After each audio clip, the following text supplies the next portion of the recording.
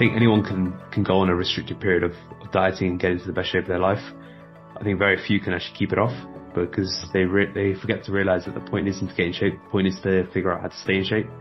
But to stay in shape, you have to rewire the identity of who you were. You're listening to the High Performance Health Podcast, helping you optimize your health, performance and longevity. My name is Angela Foster and I'm a former corporate lawyer turned high performance health coach. Each week I bring you cutting edge biohacks, inspiring insights and high performance habits to unlock optimal health, performance and longevity. So excited that you've chosen to join me today. Now let's dive in.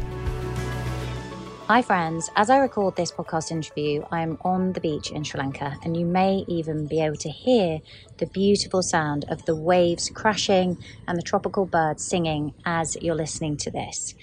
So I hope you're having an amazing week. You're about to hear all about how to optimize your body composition. My guest is Akash Vaghela. He is a best-selling author, entrepreneur and coach, and he has over 12 years experience in the health and fitness industry.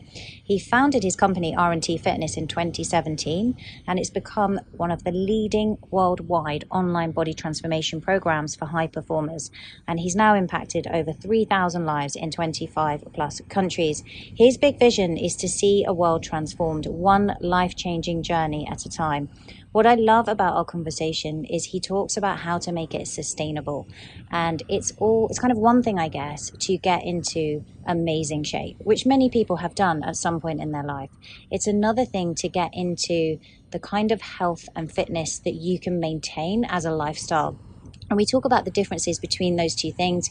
We talk about how to make food tasty while you're doing this as well, and the mindset changes alongside. One thing we also talk about that both Akash and I have are slightly differing views, and we didn't have time to go into on this podcast, is soy and whether that is or isn't a good source of protein.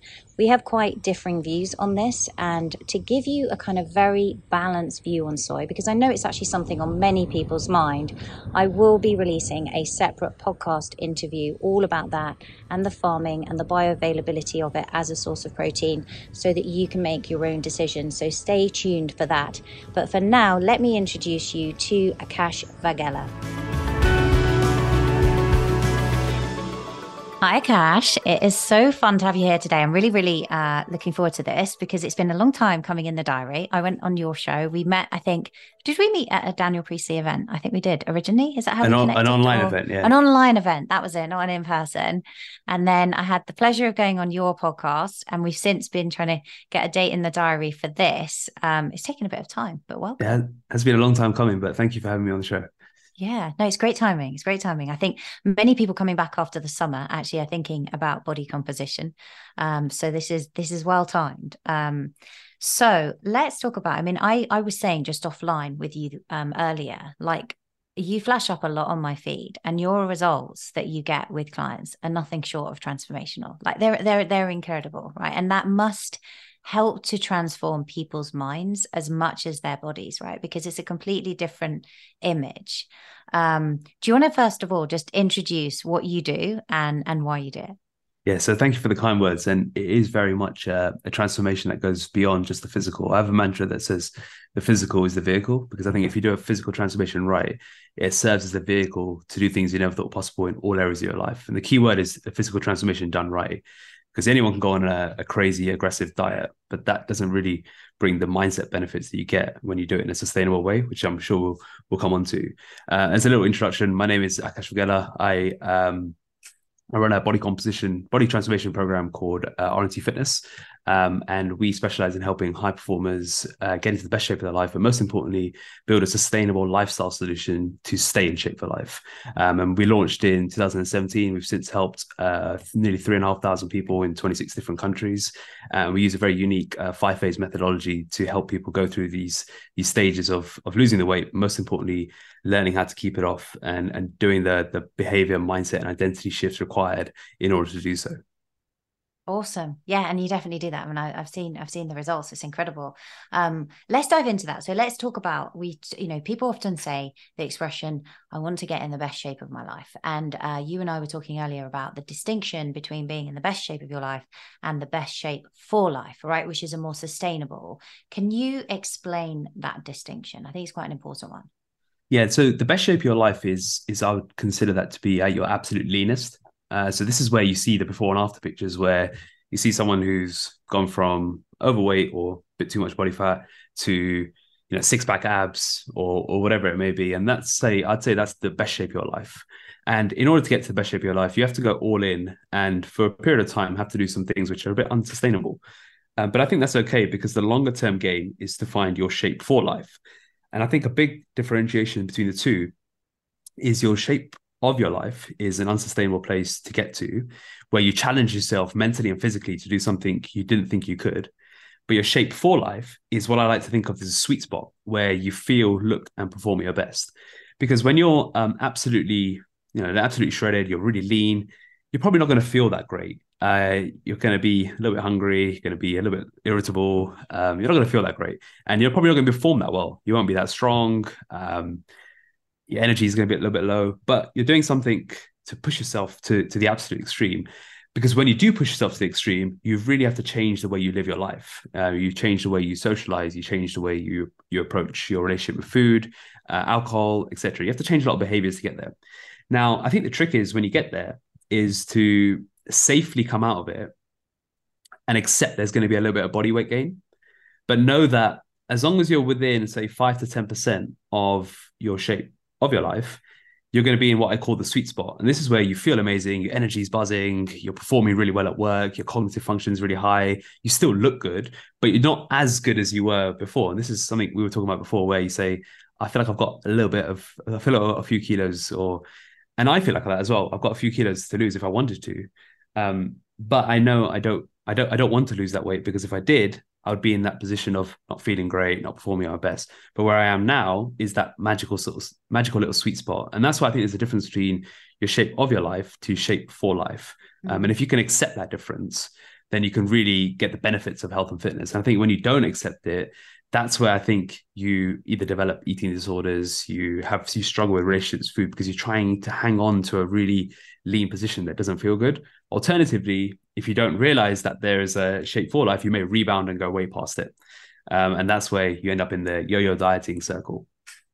And what would this difference be? Like, what's considered to be sustainable? Like, obviously, some of that comes down, right, to physical activity levels, right? So if we look at professional footballers, for example, they are very low body fat, right? They're probably one of the lowest. But they're also doing an incredible amount of exercise, right? Particularly with all the matches and everything throughout their training and their playing. And so they kind of, it's almost easier, I guess, at that point to stay lean. For the average person who is working and they're doing fitness because they want to be healthy, but they also want to really look good. Yeah. For a man and a woman, what kind of body fat percentage is that you consider to be easily maintainable, looking really good? And then we can talk about what it looks like to be kind of in ultimate shape separately. I think for men, it could be anywhere between 10 and 15%. Depending on the sacrifices you want to make or the lifestyle that you want to live. The lifestyle you want to live is probably a better way than sacrifice. And for women, it's probably anywhere between, I'd say, 18 to 25%. And I give ranges on that because it really does depend on how you want to live your lifestyle. So I think the thing to ask yourself once you've gone through the process of stripping away the body fat is, how many steps do you want to do a day that you can commit to? How many training sessions you want to do a week? Well, what feels realistic? Because on the way down, you may have committed to doing 5-6 sessions a week, but that doesn't feel like something you can do for the rest of your life if you're juggling kids, a career, and a social life. So maybe you can commit to 3 sessions a week, go for a couple of walks a day. You want to have a few days out a week in restaurants. You want to have a glass of wine on a Friday night. That might form as part of the lifestyle you want to live. But if that's the case, you may need to accept that you may not be as lean. And I think the key word is control. So long as you're in control of all these different elements of your lifestyle, then what you dictate as your shape for life will be firstly, will be very individual, but secondly, will feel very natural and effortless. And it should feel effortless. That's the key. You shouldn't be overly focused on food. You shouldn't be overly focused on the scale, because you should feel, look, and perform really, really well. So it really does depend on the lifestyle choices that you want to have and dictate. At the same time, you still have to, that's not an excuse to be like, all right, I don't actually want to do any training. I want to eat every day. all that's going to lead to is a slow reversion back to the norm, and then you're not healthy, you're not fit, and you're just making excuses for yourself. Yeah, very good point. Let's talk about the training first of all. What do people need to do when they want to be lean? So I think a lot of this, obviously being the High Performance Health podcast, a lot of people are into health optimization and high performance. So I find most of the individuals I work with are what we would call body recomposition. So they don't have tons and tons and tons of weight to lose, which is a very different approach, right? Often it will be about, I need to, or I feel I would like to lose some body fat, and I'd also like to gain some lean mass at the same time. What would that look like in terms of their weekly training volume and split between, you mentioned their step count between cardio, aerobic activity, and strength training? I'd say for these people, you can't go wrong with 3 to 4 resistance training sessions a week, 1 to 3 cardio sessions a week, and then a general step count of anywhere between 8 and 12,000 steps a day. And I give ranges there because it'll depend on how much you can commit to. If you're talking bare minimums, let's say 3 strength trainings, maybe 1 to 2 cardios, and 8,000 steps a day. So it doesn't sound like too much. And the reason why Is I that like 8,000 steps on top of the aerobic training or inclusive of? yeah, so some people like differentiate on this of like, should it count, should it not count? Yeah. I think in the I think if you're really trying to be 1% down on the 1% and be aggressive on the way down of weight loss, then you may want to not count it in your aerobic. Overall lifestyle management and just general long term, I don't think it's going to matter too much. So I wouldn't worry about it. I personally don't really differentiate. But if I was being very specific with someone, I would make that differentiation.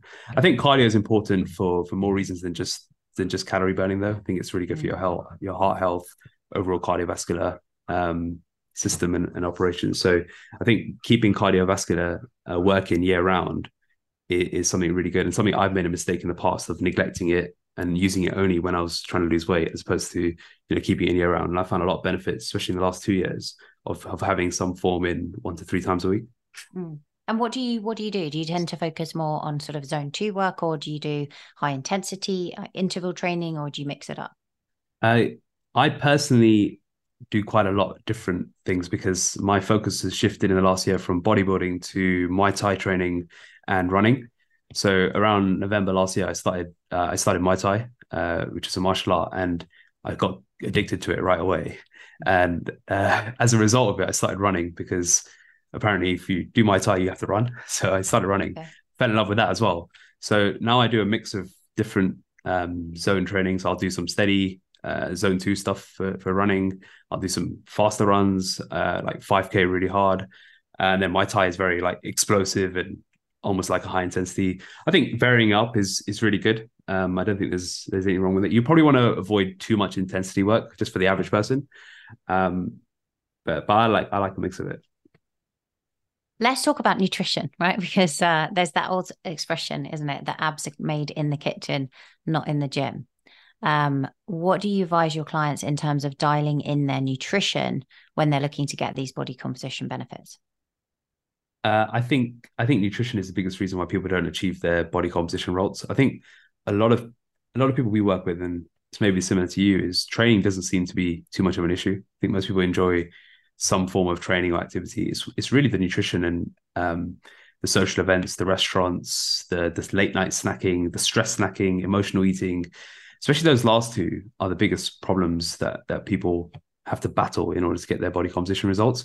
I like to keep it very simple though. Do you want macro amounts and things like that, or yeah, go for it? How granular do you want to go? So if your goal is weight loss, I think you can set your calories up at around 10 to 12 calories per pound. So work your body weight out in pounds, multiply by 10 to 12, and that'll give you a calorie amount. And then you can set your protein at around 0.8 to 1 gram per pound. You don't need as much as you may think you do, but 0.8 to 1 gram per pound. And those are the main 2 things you want to hit. And then you can set your fat at around 0.4 grams per pound. And then the remainder you can just fill with carbohydrates. I think most people will do best just focusing on their total calories and their protein. And then if they want to be really specific, they can dial in their fats and carbs. If that's the level of detail they want to approach. But really, I think you need to get a hold of emotional eating and stress eating. as I think those are the two biggest reasons people fall off their diet. Yeah, for sure. I mean, so you're saying that this is for weight loss, right? This is not for maintenance. So if you're looking at 10 to 12 calories per pound of body weight, that would be quite, if I was to look at my own body weight, that would be significantly reducing what I currently eat for sure. Yeah, so that would be quite aggressive weight I was loss. going to say that's quite an Yeah. aggressive target for me because I think that would be having a look at it going below my basal metabolic rate.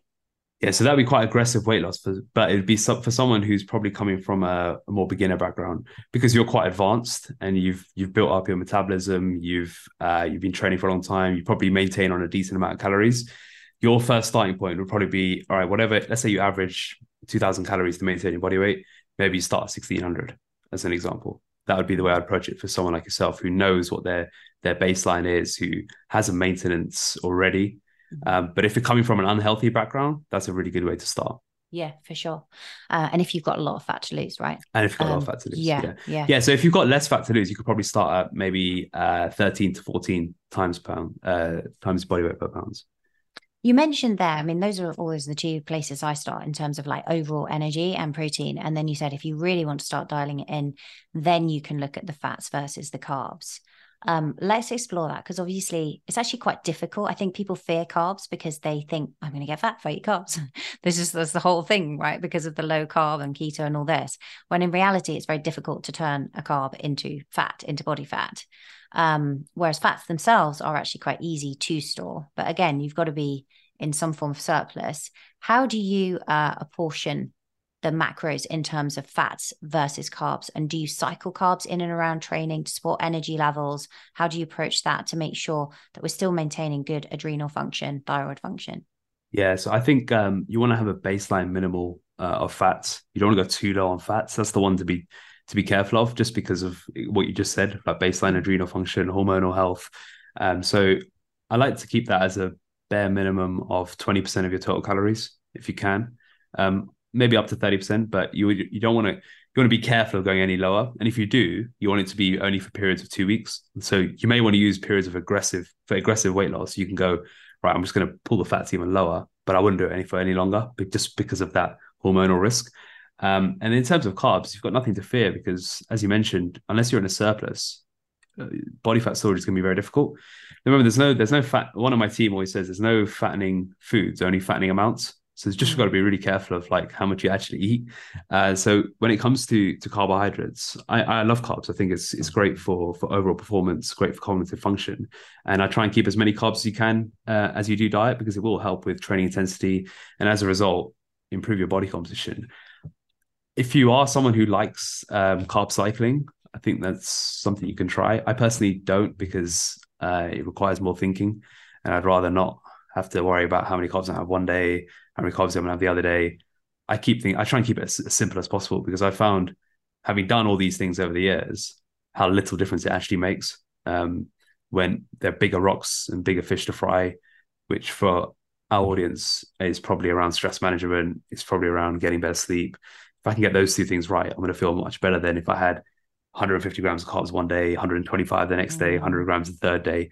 Those little minutia things, the stress it creates and the amount of time you have to think about planning it and preparing those meals differently, I just don't think it's worth it. If you listen to this podcast, you're probably like me. You want to have high energy every day to achieve everything you want to, while also protecting your health span and longevity. And for the last 6 months, I've been taking a supplement called NAD Regen by Biostat Labs. Not only does it contain a powerful combination of niacinamide, NAD3 and resveratrol, which support NAD, also known as the molecule of youth, it has spermidine in it, and spermidine helps inhibit many of the hallmarks of aging. It also supports better cognition, improved memory, heart health, and circadian rhythm. And I'll tell you what I've noticed since taking NAD Regen is consistently high energy, which is a huge bonus, given that I'm always juggling the demands of running both my businesses alongside my kids and all of their activities and my daily workouts. And I've also noticed a lot of new hair growth, which is common with spermidine. the beauty benefits are, of course, always welcome. So after experiencing all these benefits, I wanted you to experience similar ones. And so I've arranged a very special offer with our sponsors, Biostat Labs. When you buy 2 bottles of NAD Regen, Biostat Labs are giving listeners of this show a free bottle of GD Aid, their glucose supplement that contains the very best ingredients for all-round metabolic health. I take NAD Regen in the morning in a fasted state before my workout to amplify the autophagy boosting effects, and then GDA just before my most carb-heavy meal of the day to blunt the glucose spike. To get your free bottle of GD Aid and all the energy and health-promoting benefits of NAD Regen, head over to biostacklabs.com/Angela. And when you purchase 2 bottles of NAD Regen, Biostat Labs will send you a free bottle of GD Aid. That's biostacklabs.com/Angela to get your exclusive offer. I'm inviting you to join our newly opened High Performance Health Facebook group, where we're all about unlocking our utmost potential. If you are a fellow biohacker, a coach, or a woman with an entrepreneurial spirit looking for peak performance, then our community of ambitious women is just for you. But it's not just about connecting with like-minded women, it's about empowering each other. We have weekly live training, Q&As, and a bunch of other exclusive content that I don't get the chance to share anywhere else. New biohacks I'm exploring, plus extra nuggets of wisdom from my podcast guests, and so much more. It's free to join. Simply click the top link in the show notes or go to angelafoster.me/HPH. That's angelafoster.me/HPH, or click the top link in the show notes. And once inside, send me a message so we can connect personally. I can't wait to see you there. You mentioned there obviously about going like low fat for a period if people are looking to aggressively lose weight and the dangers, the sort of risks associated with it. What about people who commonly actually just keep their fats higher? So they might be on 25-30% protein, but then they're kind of going up to say 40%, 45% fats and the rest carbs. Do you find a difference in the body composition results you get if they are keeping more within that 20 to 30% fat and more carbs versus higher fat with lower carbs? I think it's a very individual thing of how people function on lower calories. So I know some people that will go lower calories, but they prefer higher fats, and some people that prefer higher carbs. I'm more of a higher carb guy. I prefer putting fats as low as I can whilst maintaining hormone function, keeping my carbs higher, and then just pulling the carbs down as I go along. And then when I've rinsed that out, then I'll look at if I need to pull fats more. But I know others who will keep their carbs pretty low, not keto, but just keep them pretty low, and prefer to have higher fats and use that as their calorie reduction method.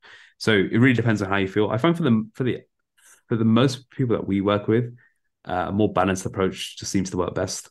I don't know if it's from a meal preparation strategy, because having meals with just protein and fat only, satiation wise, may not be that great. You don't see that much volume on your food, on your plate. So for me, I think staying away from the extremes is probably the best thing to do. Probably better. Sounds a bit boring, I know, but sounds a bit boring. But I think the thing is, it's always a balance, isn't it, between satiety and obviously understanding that fats can make you feel satiated, but they tend to be more delicious when they are coupled with a carb, which is where you're then at most risk of overeating, right? Bread on its own, I'm not advocating bread, but if you think about a really nice piece of sourdough, it's lovely, but it really doesn't match what it tastes like until you smash avocado on top. Or put some kind of butter, right? then it changes the dynamic. Whereas if you have the fat again on its own, it's not quite so satiating or exciting, right? We're kind of wired in a way to combine fats and carbs for kind of those elevated feelings of enjoyment. I think the best thing people can do for satiety is follow a predominantly plant-based diet. Because when you take the plant-based approach, you're naturally going to have very high volume, nutrient dense, high volume nutrient dense foods on your plate, and your plate's just going to look massive. Like I turned vegan on January the 1st, 2022. I haven't looked back since. And I did a photo shoot last year where I got into the best shape. I beat all my previous bodybuilding conditions on a vegan diet. And not to say that the vegan diet was any different, but one thing I did notice that was different to all previous diets was my satiety was always better because I was just so focused on eating so many plants that my plate was never small. It was always a lot, even when I was right at the end, where I was only on like say 12, 1300 calories, which is very low, but I was going for an extreme level that most would don't need to go to. And I remember my plate being full. And I was thinking, oh, this is quite nice. Even though typically on a normal diet where I was used to eat just chicken, rice, and vegetables, I'd be down to like little bits of baby food. At this point, I was still having a big plate. So I think I'm following a predominantly plant-based diet. And then whether you add meat or fish on top is up to whatever your preferences are. Is a really good way to hack that.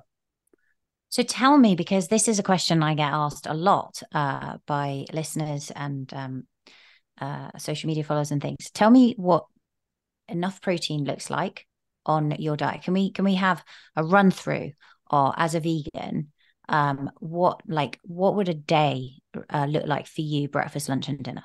Yeah, so my breakfast is protein oats. So I have oats with protein powder, some peanut butter, banana, and dark chocolate. That's my first meal of the day. Second meal is scrambled tofu with sourdough and avocado and vegetables. Yeah, that's my lunch, and then my dinner is tempeh, lentils or beans, and lots of veggies, and then some sort of carb source, usually rice or some homemade naan or whatever it may be, and that's pretty much it. And I end up getting around maybe 140, 150 grams of protein from that. And I'm my body weight is maybe 175 pounds, so I get around 0.8 grams per pound. Yeah.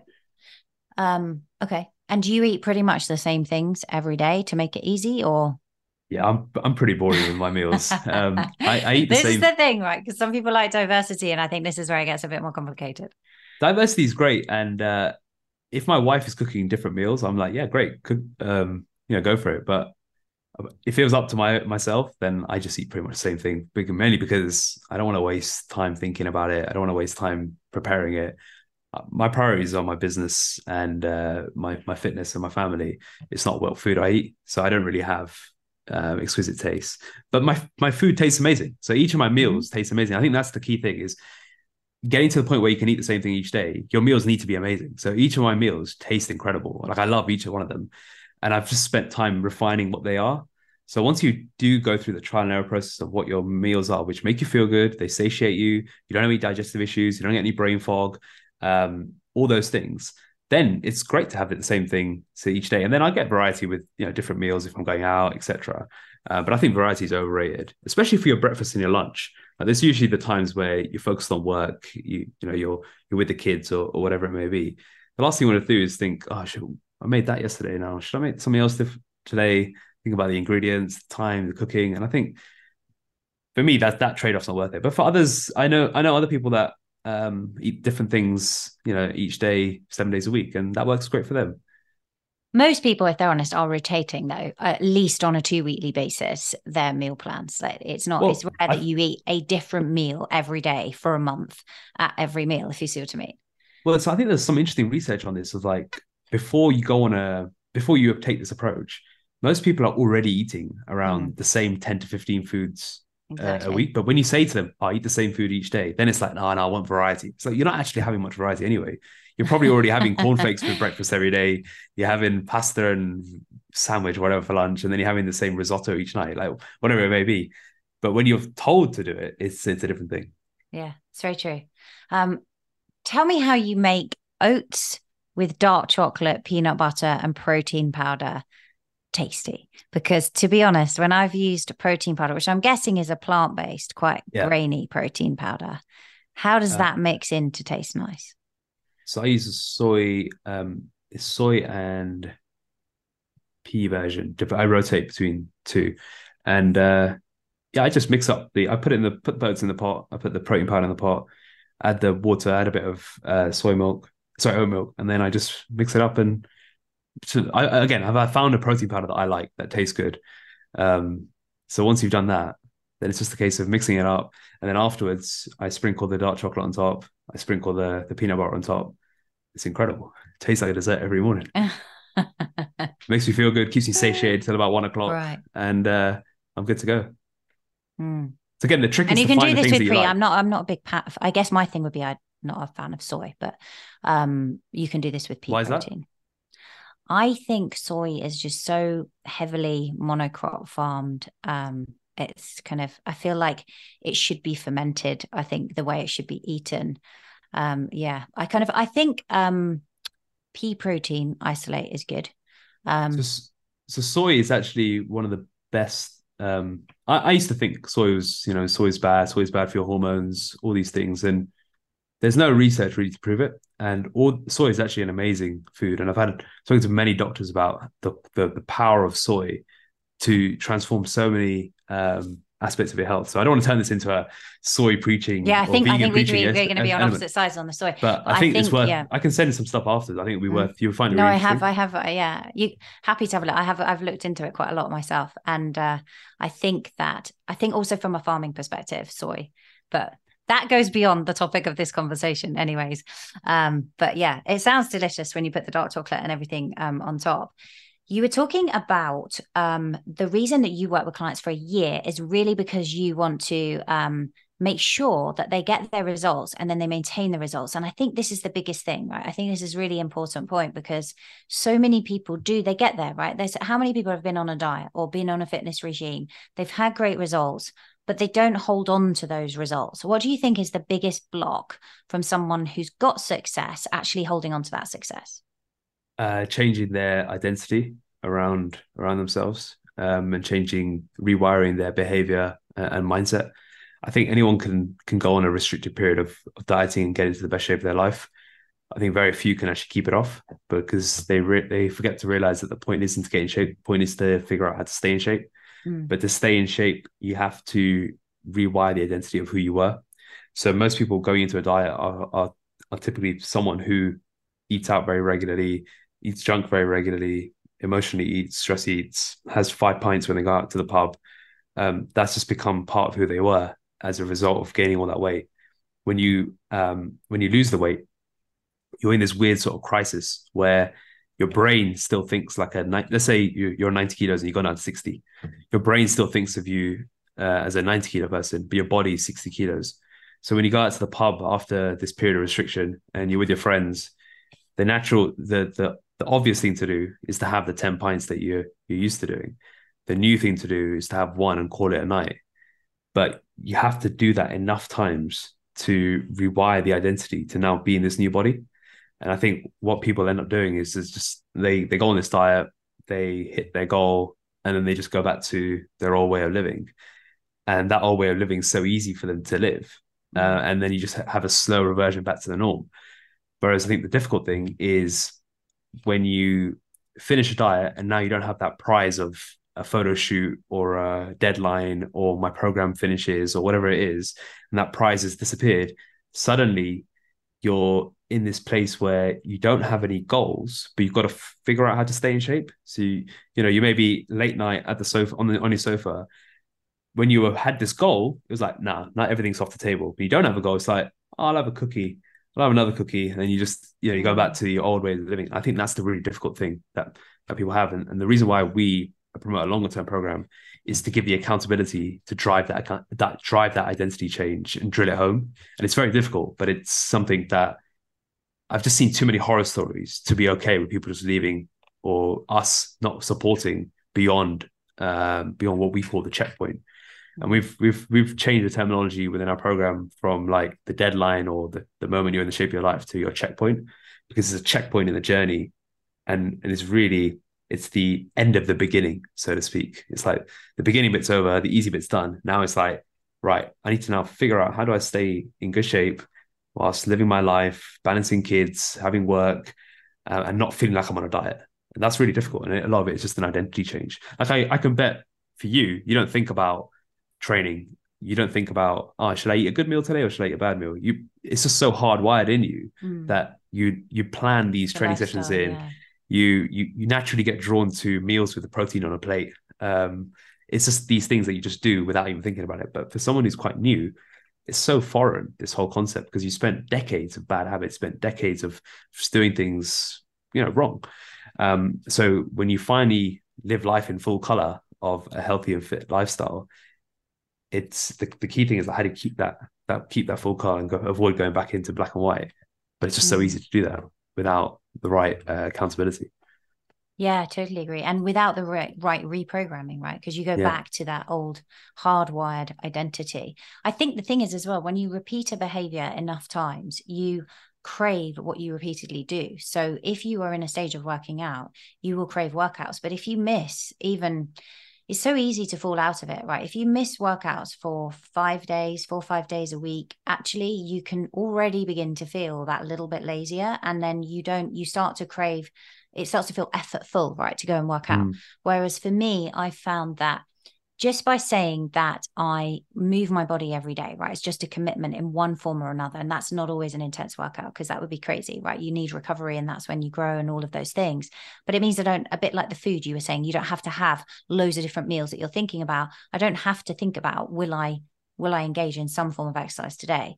Because it's simple. But I also think for me, the mindset results and the actual order it creates in my brain and the motivation and the high kind of levels of things like dopamine, the payoff is so great in terms of that time invested when I work out in the morning that I Mm. miss that productivity and performance if I don't.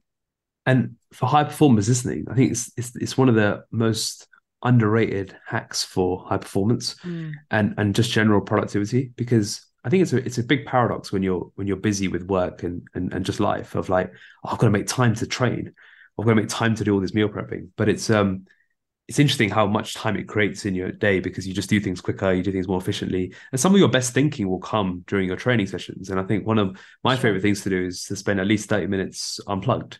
So whether that's a walk or my training or my running, I'll try and do most of it unplugged. So then I get that time to, sort the mess out in my head and get that level of clarity that I need to be at my best for my family and for the business. Mm. Yeah, I totally agree. That's where the notes app on my phone becomes It so goes crazy. useful. Yeah. But then you actually, sometimes actually I will have so many kind of breakthrough ideas during a workout that I have to be careful that I'm now not impacting the power of that workout, if you see what I mean. Because Yeah. yeah, you can it can turn into almost a brainstorming session. What you So, described, by the way, before was what I call a death by a thousand cuts. It's where you go from, you miss one gym session, mm, then you miss two, then all of a sudden you miss the week, and then it just becomes this frog it just gets bigger and bigger and bigger and mm, bigger, and it gets so overwhelming. It's like I don't want to, I'm just not going to do it anymore. Or like you go from one dot chocolate square to two to three, or one cookie to three. It just happens so slowly. You creeps. don't even It's a realize creep, it isn't just it? creeps. Yeah, and the next thing you Mm. know, oh, my jeans are feeling a bit tighter. Oh, that me in the picture? I thought I looked like that. I thought I looked like something else. And until that trigger moment happens, you don't even realize. And I think that's the most dangerous one. I think it's not the drastic immediate rebounds; it's the one that happens over 12 months without realizing that you gain the weight back or you gain more weight. 100%. And alcohol is a very easy one with that. I Mm, just have one glass, but then it kind of turns into a glass and a half or two, and then it yeah, just it is that creep, right? Because you're resetting your level. So as you said, right, it might be one chocolate afternoon, but now it's two, and then you're there, and you kind of like, yeah, it's hard. It's hard because it isn't noticeable because you didn't suddenly go one day from eating one treat after dinner to five. That didn't happen, no. and it's recognizing of all things like that, right? Well, high performers, I think, really struggle with this, especially with like evening stuff, because a lot of high performers need that outlet, and Mm. if they haven't got training there, their outlet ends up becoming like that glass of wine or Mm. whatever the stress relief is for them. Mm. I think a lot of that I've noticed comes down to not having enough micro recoveries within the day because your brain will just crave and it will move you into a state. Because a lot of people as well, the high performers, will not give themselves permission to do nothing. And so they need to create something that then enables them to have permission to do it. Right. So all of a sudden, like I don't drink anymore, but when I did drink alcohol, it was an amazing way of giving me permission to wind down because once I'd had that glass of wine, I didn't want to work anymore, right? I didn't, and I am kind of, it's something I've always struggled with from my days as a corporate lawyer. Like it's an easy addiction for me to become a workaholic. And so I have to step away and be disciplined around that, because I know that without recovery, I don't perform as well. And so something like a glass of wine or something that's carb heavy moves your brain into a state where now you feel, it's like people refer to a carb coma, right?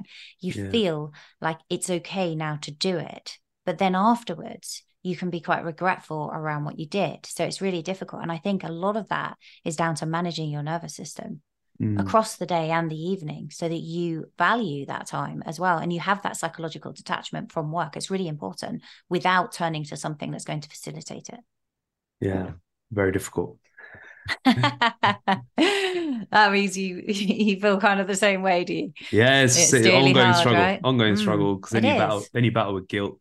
Then it's like, oh, I should be doing this, should be doing that, and it's very difficult. And that's why I try and force myself into these unplugged states of, when you're running and you're unplugged, you can't really do anything. I can't even take notes.